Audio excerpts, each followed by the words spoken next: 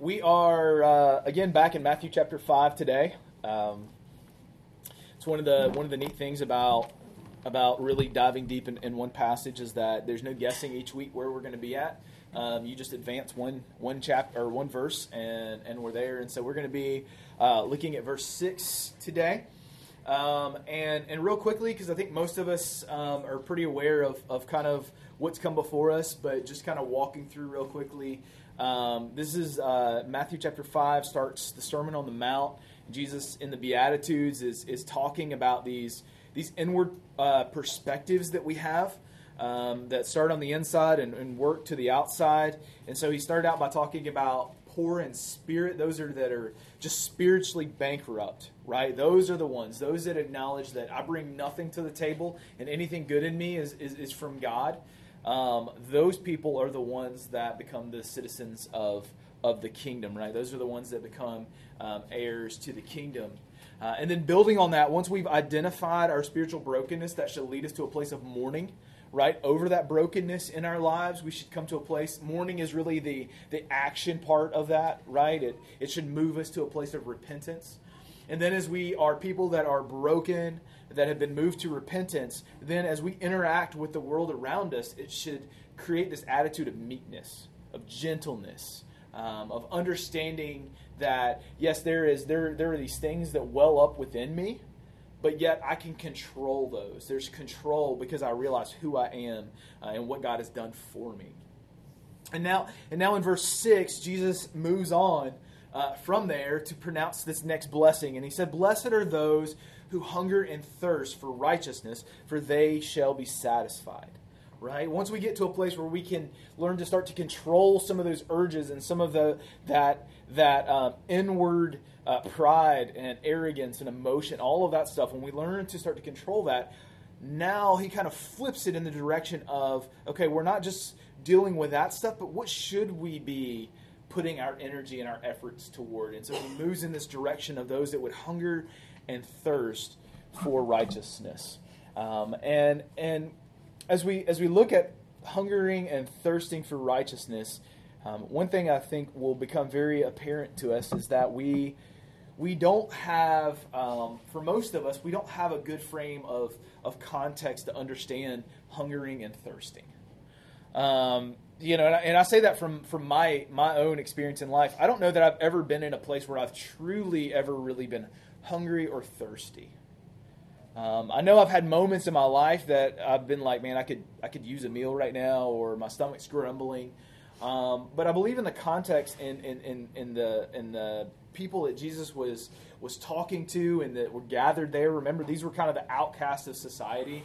And no doubt, wherever Jesus went, right, people would gather because of the miracles and the things that he was doing. And so there's no doubt that there were probably people in that audience who had truly hungered and truly thirst, right? Who didn't even have access maybe to food or to water.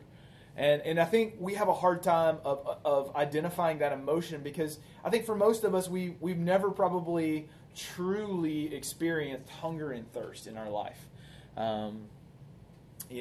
Maybe some of you guys have been in a situation where food hasn't been available, water hasn't been available.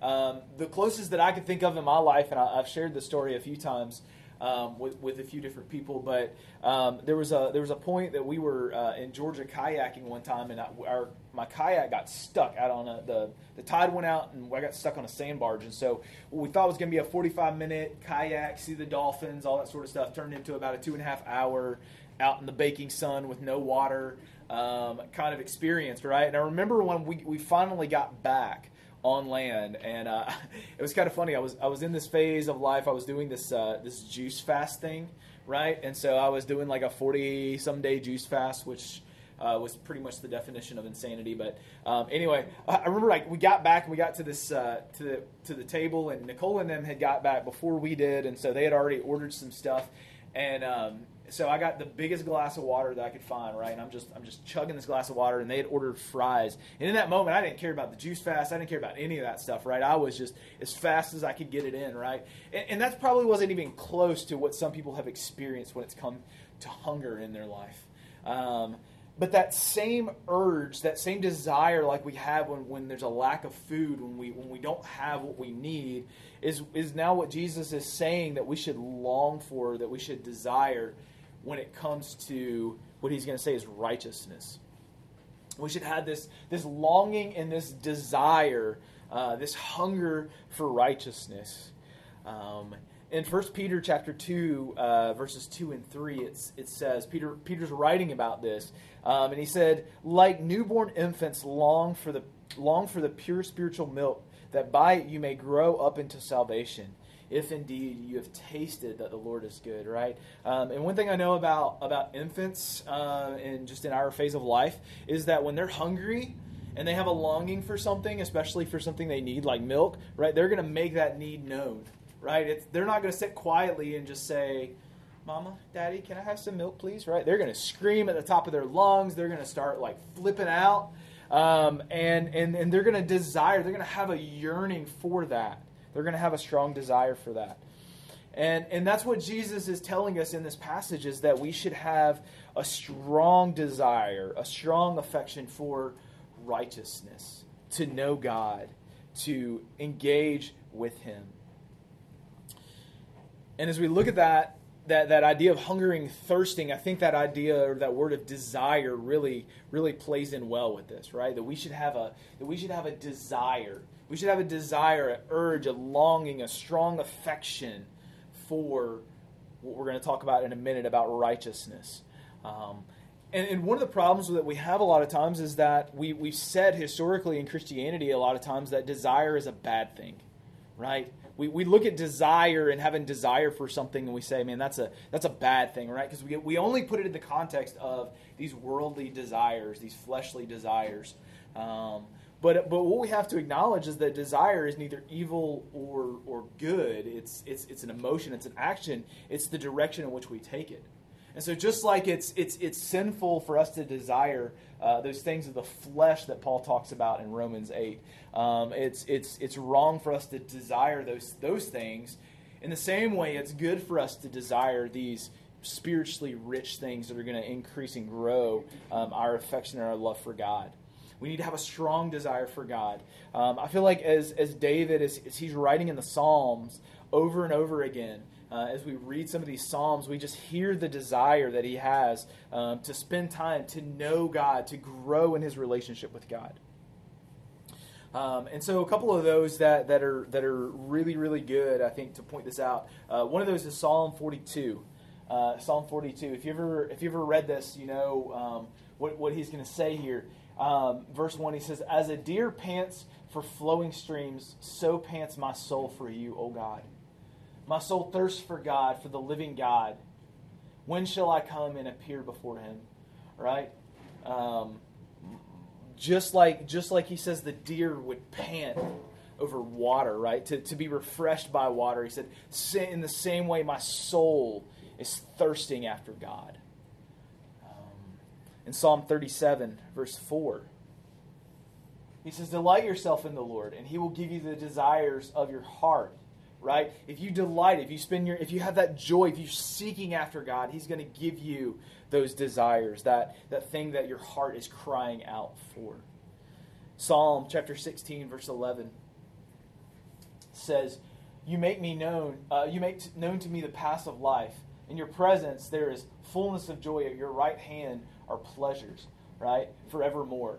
And this idea is that those things that we're seeking in life, right? Those desires, those strong affections, those things that we really, really want in life, right? Those are all they all find their place in God, in our relationship with God.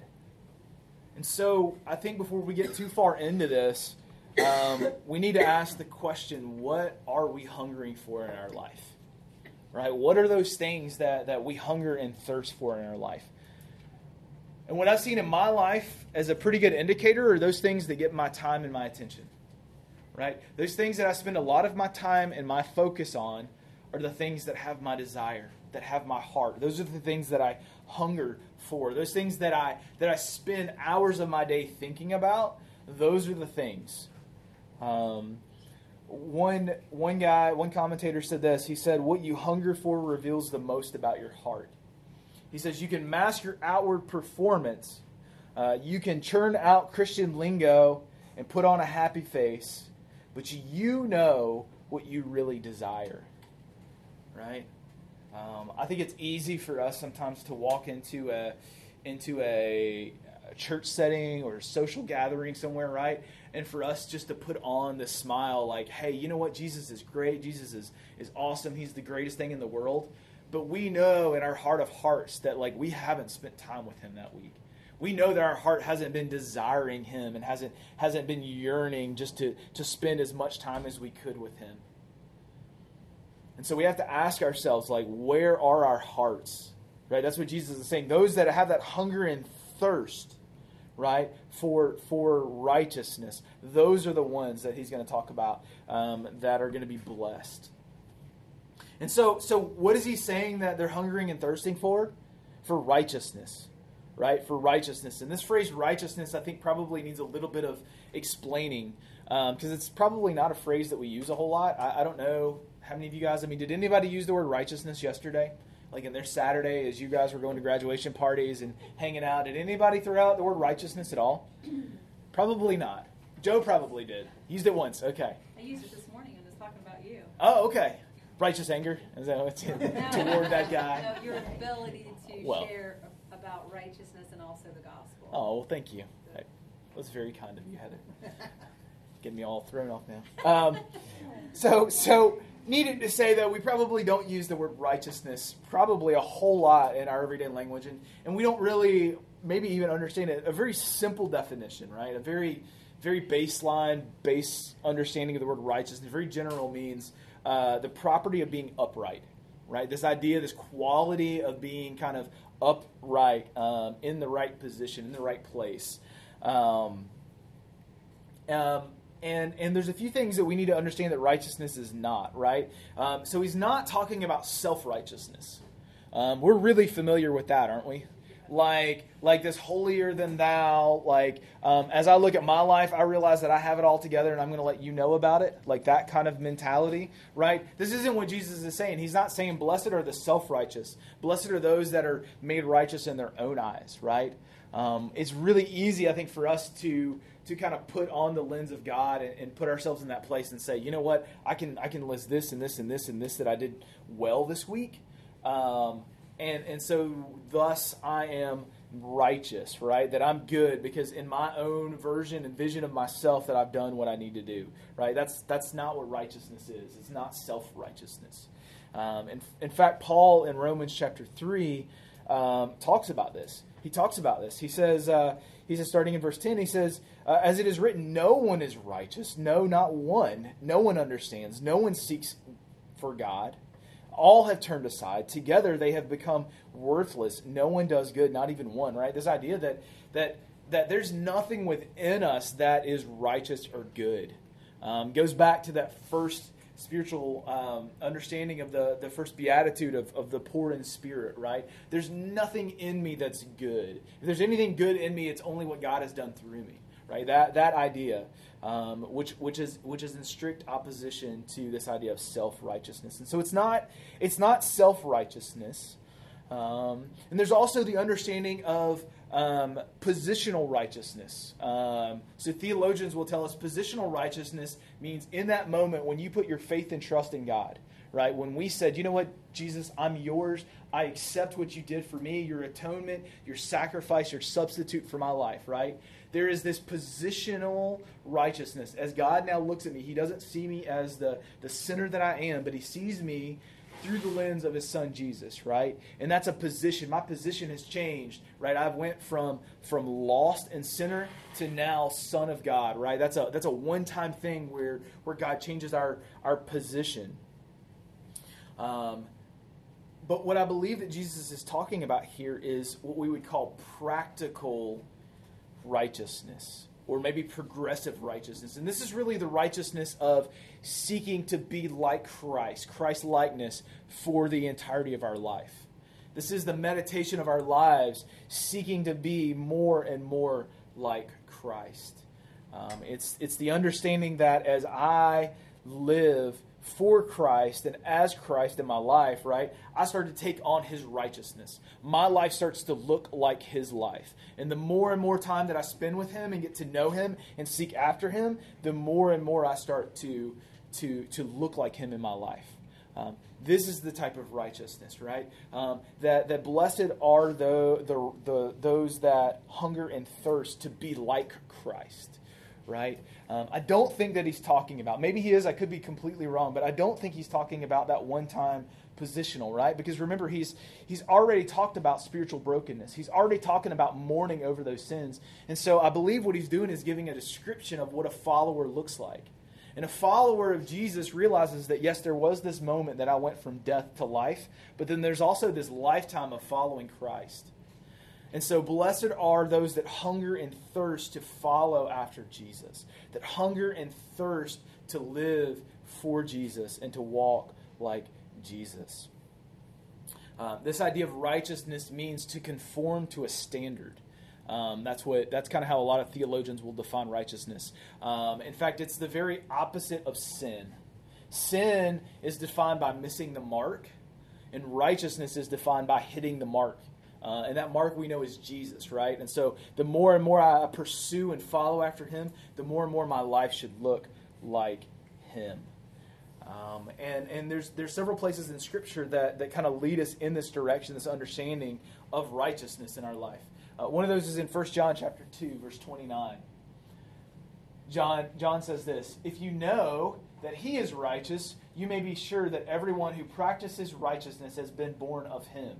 Right? If we know that Jesus was the model, it's his righteousness, right, that we're living for. If we know that he was righteous, then those that would follow him, right, should look like that. Those that are his should practice the same type of righteousness. And so our lives should come into conformity to the life of Christ. In John chapter 15, this is one of my favorite passages, Jesus writes, talking about what it looks like to abide in him and to be his disciples, right? And in verse 8, he says, "By this my Father is glorified, that you bear much fruit and prove to be my disciple." Right? There's this idea that if you are truly going to be a disciple, a follower of Jesus, then there should be this fruit, this conforming to this Christ-likeness in our life. Verse 9, "As the Father has loved me, so I love you. Abide in my love. If you keep my commandments, you will abide in my love, just as I have kept my Father's commandments and abided in his love. These things I have spoken to you, that my joy may be in you and that your joy may be full." We should have a desire to follow after Christ, to have his righteousness, to live our lives so that our lives start to look more and more like Jesus. And you know what the great thing about that is? When we're doing that right, it ends us in the very opposite place of self-righteousness. When we're truly pursuing Christ and we're looking like Christ, when someone looks in our life, they don't see us at all, and they see Jesus perfectly. And I think that's a beautiful measuring mark maybe for us in our lives, is that as people look at our lives, right, are they just seeing these good outward things that we're putting on to impress people? Are they truly seeing Jesus in our life? And so do we desire Jesus' righteousness, right? Do we desire to be like Jesus as much as we desire favor from God? Do we desire to just know him and to be known by him completely? Or do we just desire what I can get from him? And so practically, right, real practically, what does this look like in our day-to-day lives? How should this be lived out in our life? And I think there are three. There may be more than this, but I came up with three areas that maybe this should change in our life, that our life should be looking like this standard if we are going to be following him. One is that there should be an increasing desire to be in God's word and to obey that word, right? If we are going to take on Christ's righteousness and his likelihood and his likeness, and we're going to look like Jesus, right? We want to look like Jesus in our lives. Where is the only place that we can go to see that? It's in his word, right? This incredible, incredible story that God had sent down through humanity, right, to write out. So we have an account of Jesus' life and what it looks like to follow him. we should be in the Word. We should be daily going into the Word to fill us up and to satisfy our need to grow in Him more and more. We should have that strong desire to be in the Word of God and to know the Word of God. In Psalm chapter 27, verse 4, David says this. He says, "One thing I have asked of the Lord that I will seek after, that I may dwell in the house of the Lord all the days of my life, to gaze upon the beauty of the Lord and to inquire in His temple." Right? This idea of just to be before the Lord. And one of the best places that I've ever been before the Lord is just when I've been in His Word. Right? It is the only thing I know that transforms you in that way. The more time that you spend in the Word of God, the more and more you start to look like Jesus. It's just a natural reaction of that, right? I was having a conversation with a friend this week, and I was saying that, I don't ever know a situation I've ever been in with anyone who has said, "You know what? I have just had the most incredible time in the Word of God today. I've just grown in the Word of God today. I've learned so much in the Word of God today, and I just don't think God exists. I just don't think God's real. I have all these problems, and I don't think God's big enough to handle that," right? I've never been in that situation. I've always been in the situation where, man, I've been in the Word of God today, and it has completely changed my thinking on these things that I didn't think that I could handle, that I thought were too big for me, that I thought was this and that and the other. But, man, I spent time in the Word of God today, and God has just shown me something and just changed my complete perspective on those things. And so do we have a desire, do we have an increasing desire to know the Word of God and to obey the Word of God? I think one of the questions we ask ourselves real practically is, where do you go when you have a problem? Right? When something big happens in your life, well, not even something big. A lot of times it's the small things, right? Something annoys you, something bugs you. You've had a bad interaction with a coworker that day. You've had a conflict with somebody. Something didn't go your way. Where's the first place that you go? Right? If we want to grow in righteousness, first place should be go to the Word of God, right? That should be the place that we dive into. But I know in my life, a lot of times, where do I go? I go to a friend, right? I go to my spouse, which are good things. Maybe even sometimes we go to the internet, right? If we get a problem, we're worried about something, right? We Google it, right? We research it. We try to figure out an answer to it, right? But do we just take it to God, right? Do we go to His Word? Do we seek Him day after day after day as these things arise in our life? Secondly, not only do we increase in a desire for God's Word, but I think we should also increase in our love for the things that God loves and to hate the things that God hates, right? If we're going to take on this righteousness, if we're going to start to look more and more like Jesus, then we should start to love the things of God, right? The things that God says that He loves, then we should love. And the things that He says that He hates, then we shouldn't want those things in our life, right? We as we grow in our righteousness and seeking after God, we shouldn't keep desiring the things of the world or these things that we know that God has said are not good for you, right? That will pull your heart away from me. But we should start to desire more and more of those things of God. Psalm 101, verses 3 and 4 says this. He says, "I will not set before my eyes anything that is worthless. I hate the works of those who fall away. It shall not cling to me. A perverse heart shall be far from me. I will know nothing of evil," right? This is the psalm writer's writing. He's just saying, you know what? Those things that God hates, I want to learn to hate those things. I don't want to have those worthless things in my life. And so the more and more we seek after righteousness and to be like Christ, the more and more we should take those things that God hates and we should shove them out of our life, and we should bring in the things that God loves, right? We should bring in those things. What is our relationship with sin in our life, right? Do we really hate it? Because I can say in my life that there's a lot of times that I don't really hate sin, right? I'm really good at justifying it. I can really come up with a lot of good excuses of why it's still there or why I haven't just completely got rid of it, right? It's inconvenient. What are other people going to think? It's not that bad, right? It's really not going to lead me away from the heart of God.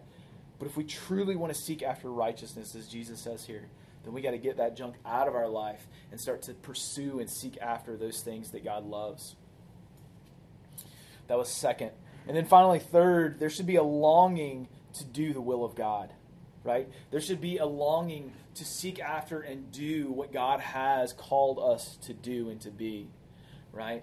And there's places all over Scripture that talks about that. One place that one of the verses that came to my mind was in Matthew chapter 6, verse 3, where it says, "But seek first the kingdom of God and His righteousness, and all these things will be added to you." Right? It's this idea that before I even think about my own stuff, the first thing that I'm going to seek is God and His kingdom and His righteousness, right? His will in my life, His desires for my life, not what I want in my life. And the beautiful thing that I've found, and again, I'm still relatively young in this whole following Jesus thing. There are some people that have followed Jesus for more years than I've been alive, right? And they can probably speak to this a lot better than I can. But one of the things that I've seen is that the more and more I start to seek and follow Jesus, truly, the less and less I start to desire those things. And not that it's perfect and not that there's not days that it's hard, but it becomes less and less of a struggle the more and more I seek after Him. And I'll be real honest, the hardest part about seeking and pursuing righteousness in our lives is the fact that I can't do that for you. As your pastor, as your shepherd, as the one that God has called to care for your hearts in that way, this is something that I can't make you do, right? It's not something that I can do for you. It's like you have to want that in your own heart and your life. Right, I can hopefully encourage you and point you to Scripture, but this is one of those things that each one of us has to look at and say, you know what, I want this in my life, right? I can't want it more for you than you want for yourselves, and that's the hard part, right? I heard of an analogy one time that Francis Chan used that I thought was really great. He said, you know, I picture a room of people like this, right? And imagine that the room we were in was filled up with water, right? And it's almost all the way to the top. There's just a little bit of space at the top for us to breathe, right? And we all have life jackets on, right? And so we're all just kind of sitting there and we're just floating in our life jackets, right? And just kind of hanging out, right? And he said, in that moment, as I look at that room and those people that are floating in those life jackets, I can't tell you who can really swim and who can't, right? I can't tell you which one of you guys can swim or which one you can. The only way to know that is if we take the life jacket off, right? And some of you guys will be paddling and other people are going to sink to the bottom. That's the only way to know. And he was going on to say that a lot of times when we get in church gatherings and we get around other Christians, a lot of times we use that as our prop, as our life jacket, right? Okay, yeah, I didn't really get in the Word of God for myself today, but I went to the church today. So, like, that's kind of cool, so I can kind of feel good and check it off the list. Right? Yeah, I didn't really spend time in prayer today, but man, I listened to some Christian music today, and that was really good and uplifting and encouraging, right? We get to a place in our life where we have to start to take ownership of this in our own lives, right? We can't just continually prop ourselves up with church or Christian relationships or other things. We get to a point where we have to hunger and thirst for it, right? Because what's going to happen, and I see this as a youth pastor, I saw this all the time. What happens in the lives of youth is the same thing that happens in the lives of adults. The longer we go and prop ourselves up on these other things, eventually we're going to realize that those things don't truly satisfy us because we're kind of getting these counterfeit things. They're not really Jesus, but all these other things that are propping us up. And eventually we're going to get to a point where that just isn't enough anymore in our life. And I see it time and time again. I see it as a teenager. They'll come up through a youth group in church, and that youth group becomes their prop. It becomes their place, right? And they go, and there's good teaching there, but they don't ever learn to spend time with God on their own. They don't ever learn to invest and to pray and to get to know God on their own. And so what happens, right? They get out of that youth group, and they go to college, and what happens? Right? That life jacket comes off, and they sink to the bottom, right? Because they no longer have that prop holding them up. And before we get too hard on the youth, we do the same things, right? We get in these situations in our life, and when we go to church and we get around a certain crowd of people, and we feel really good, right? And then something happens, a situation changes, something happens in life, right? And that prop is gone or changes, right? And then we just hit this moment, and we don't know how to swim, right? We've never tested out those muscles. We've never spent time longing and desiring to know God in that way. And so I hope you hear me this morning, like as your shepherd this morning, my heart is that you would want that for yourself.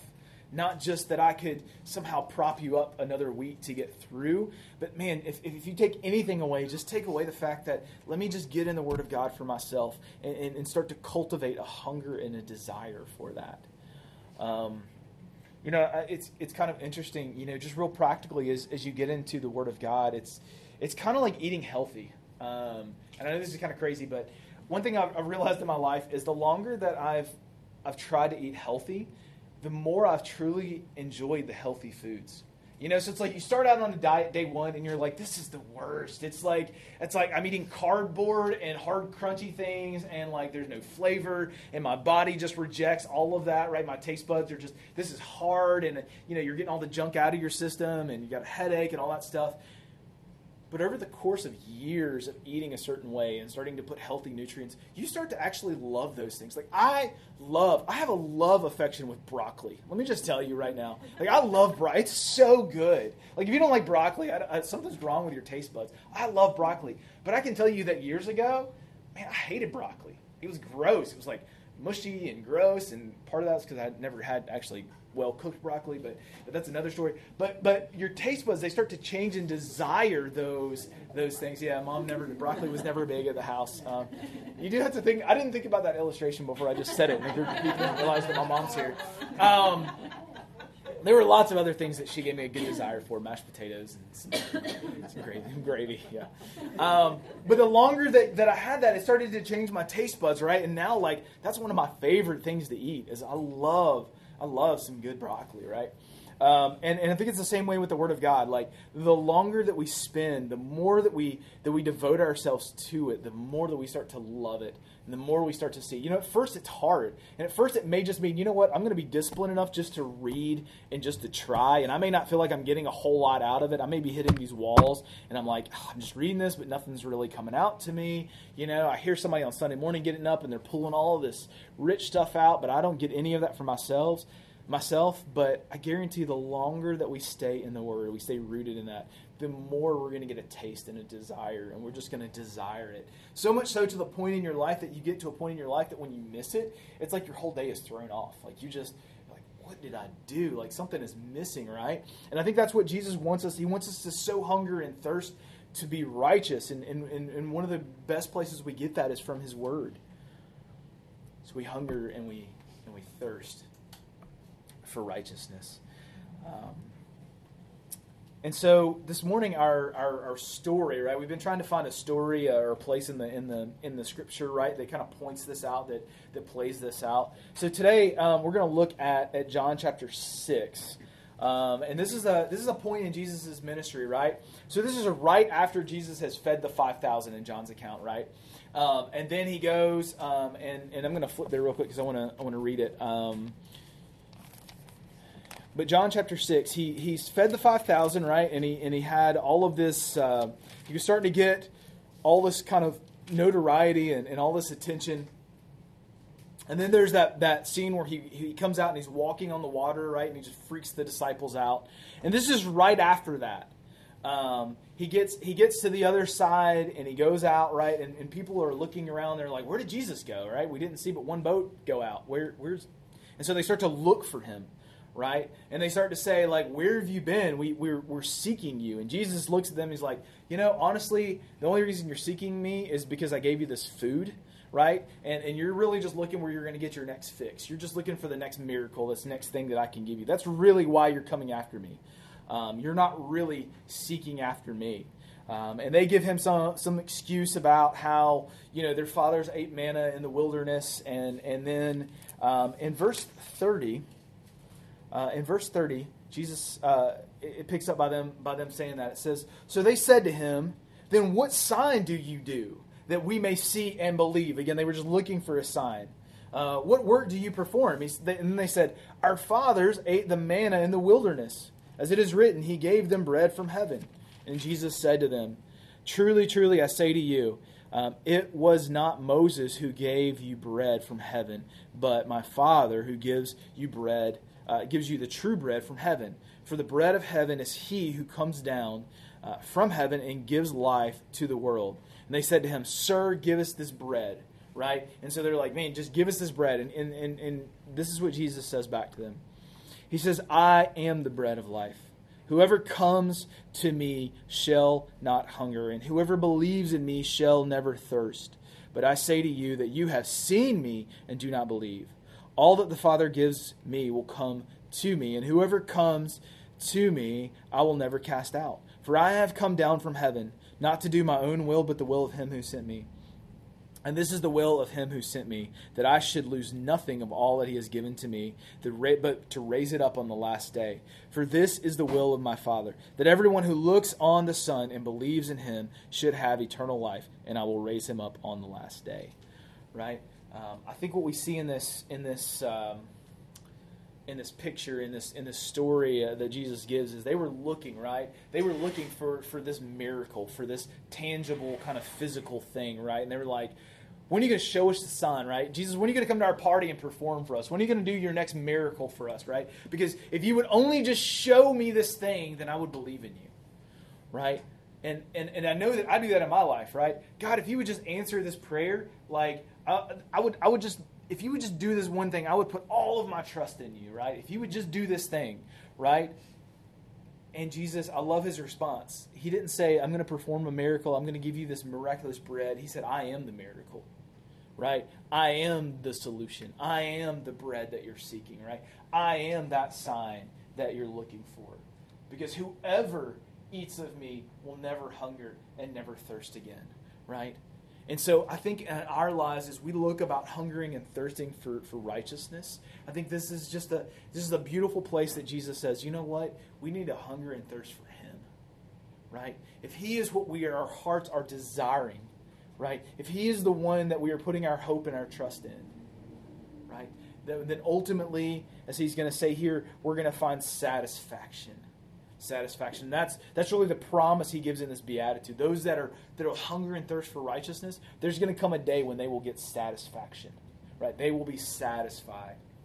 They will be satisfied.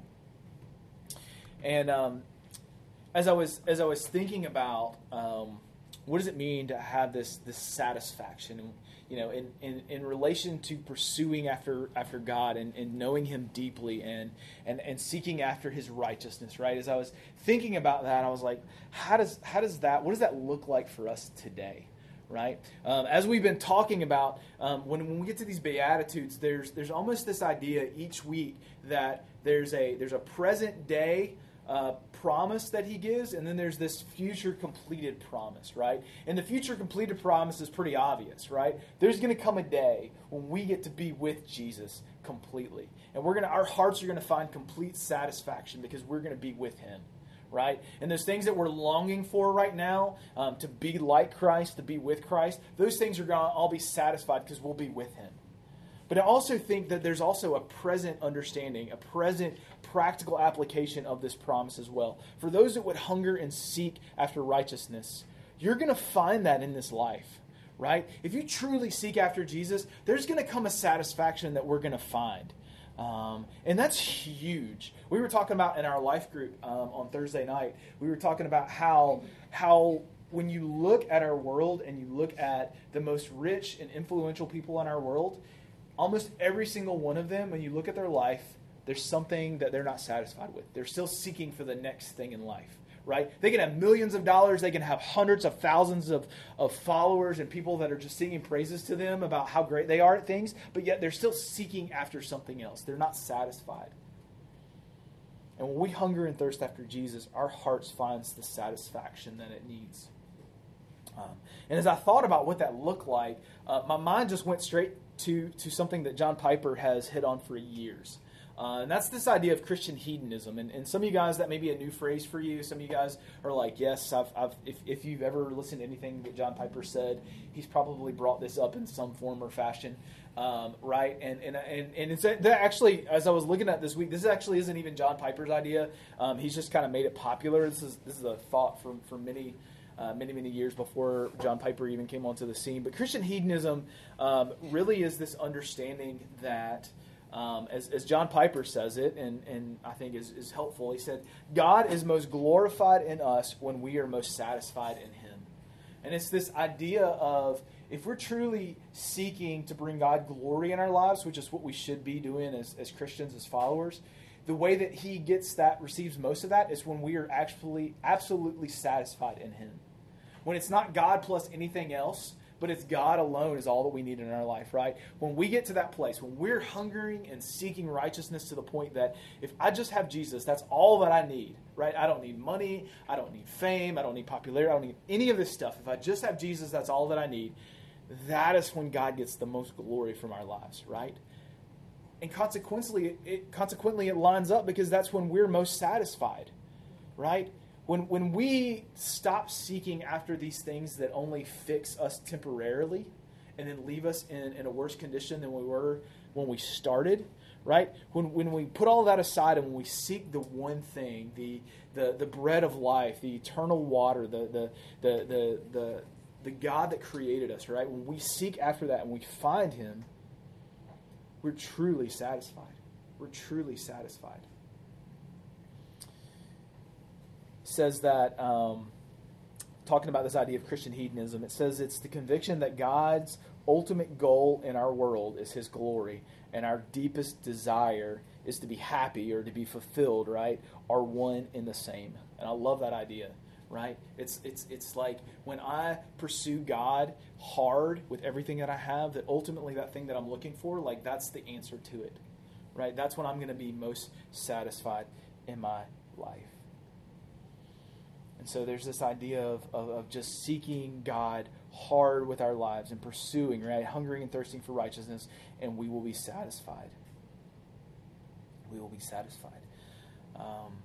And as we look at our lives and what that looks like, right, sometimes we got to think about there's some changes that sometimes need to happen in our life, right? There are things that we pursue after that we need to change. And I was reading about a story this week that I think is true. As far as I know, it was on the internet, so right, it has to be true for the most part. But I was reading about this story this week that I feel like paints the picture really well for this. And again, I don't know. Maybe some of you guys may be like, oh, that's really not true. But I'm going to go with it until somebody corrects me, right? But there was this point where there were these engineers, right, and they were looking at the Chicago River. Okay, I don't know if you guys ever been to the Chicago River. Some of you guys have. I never have, but.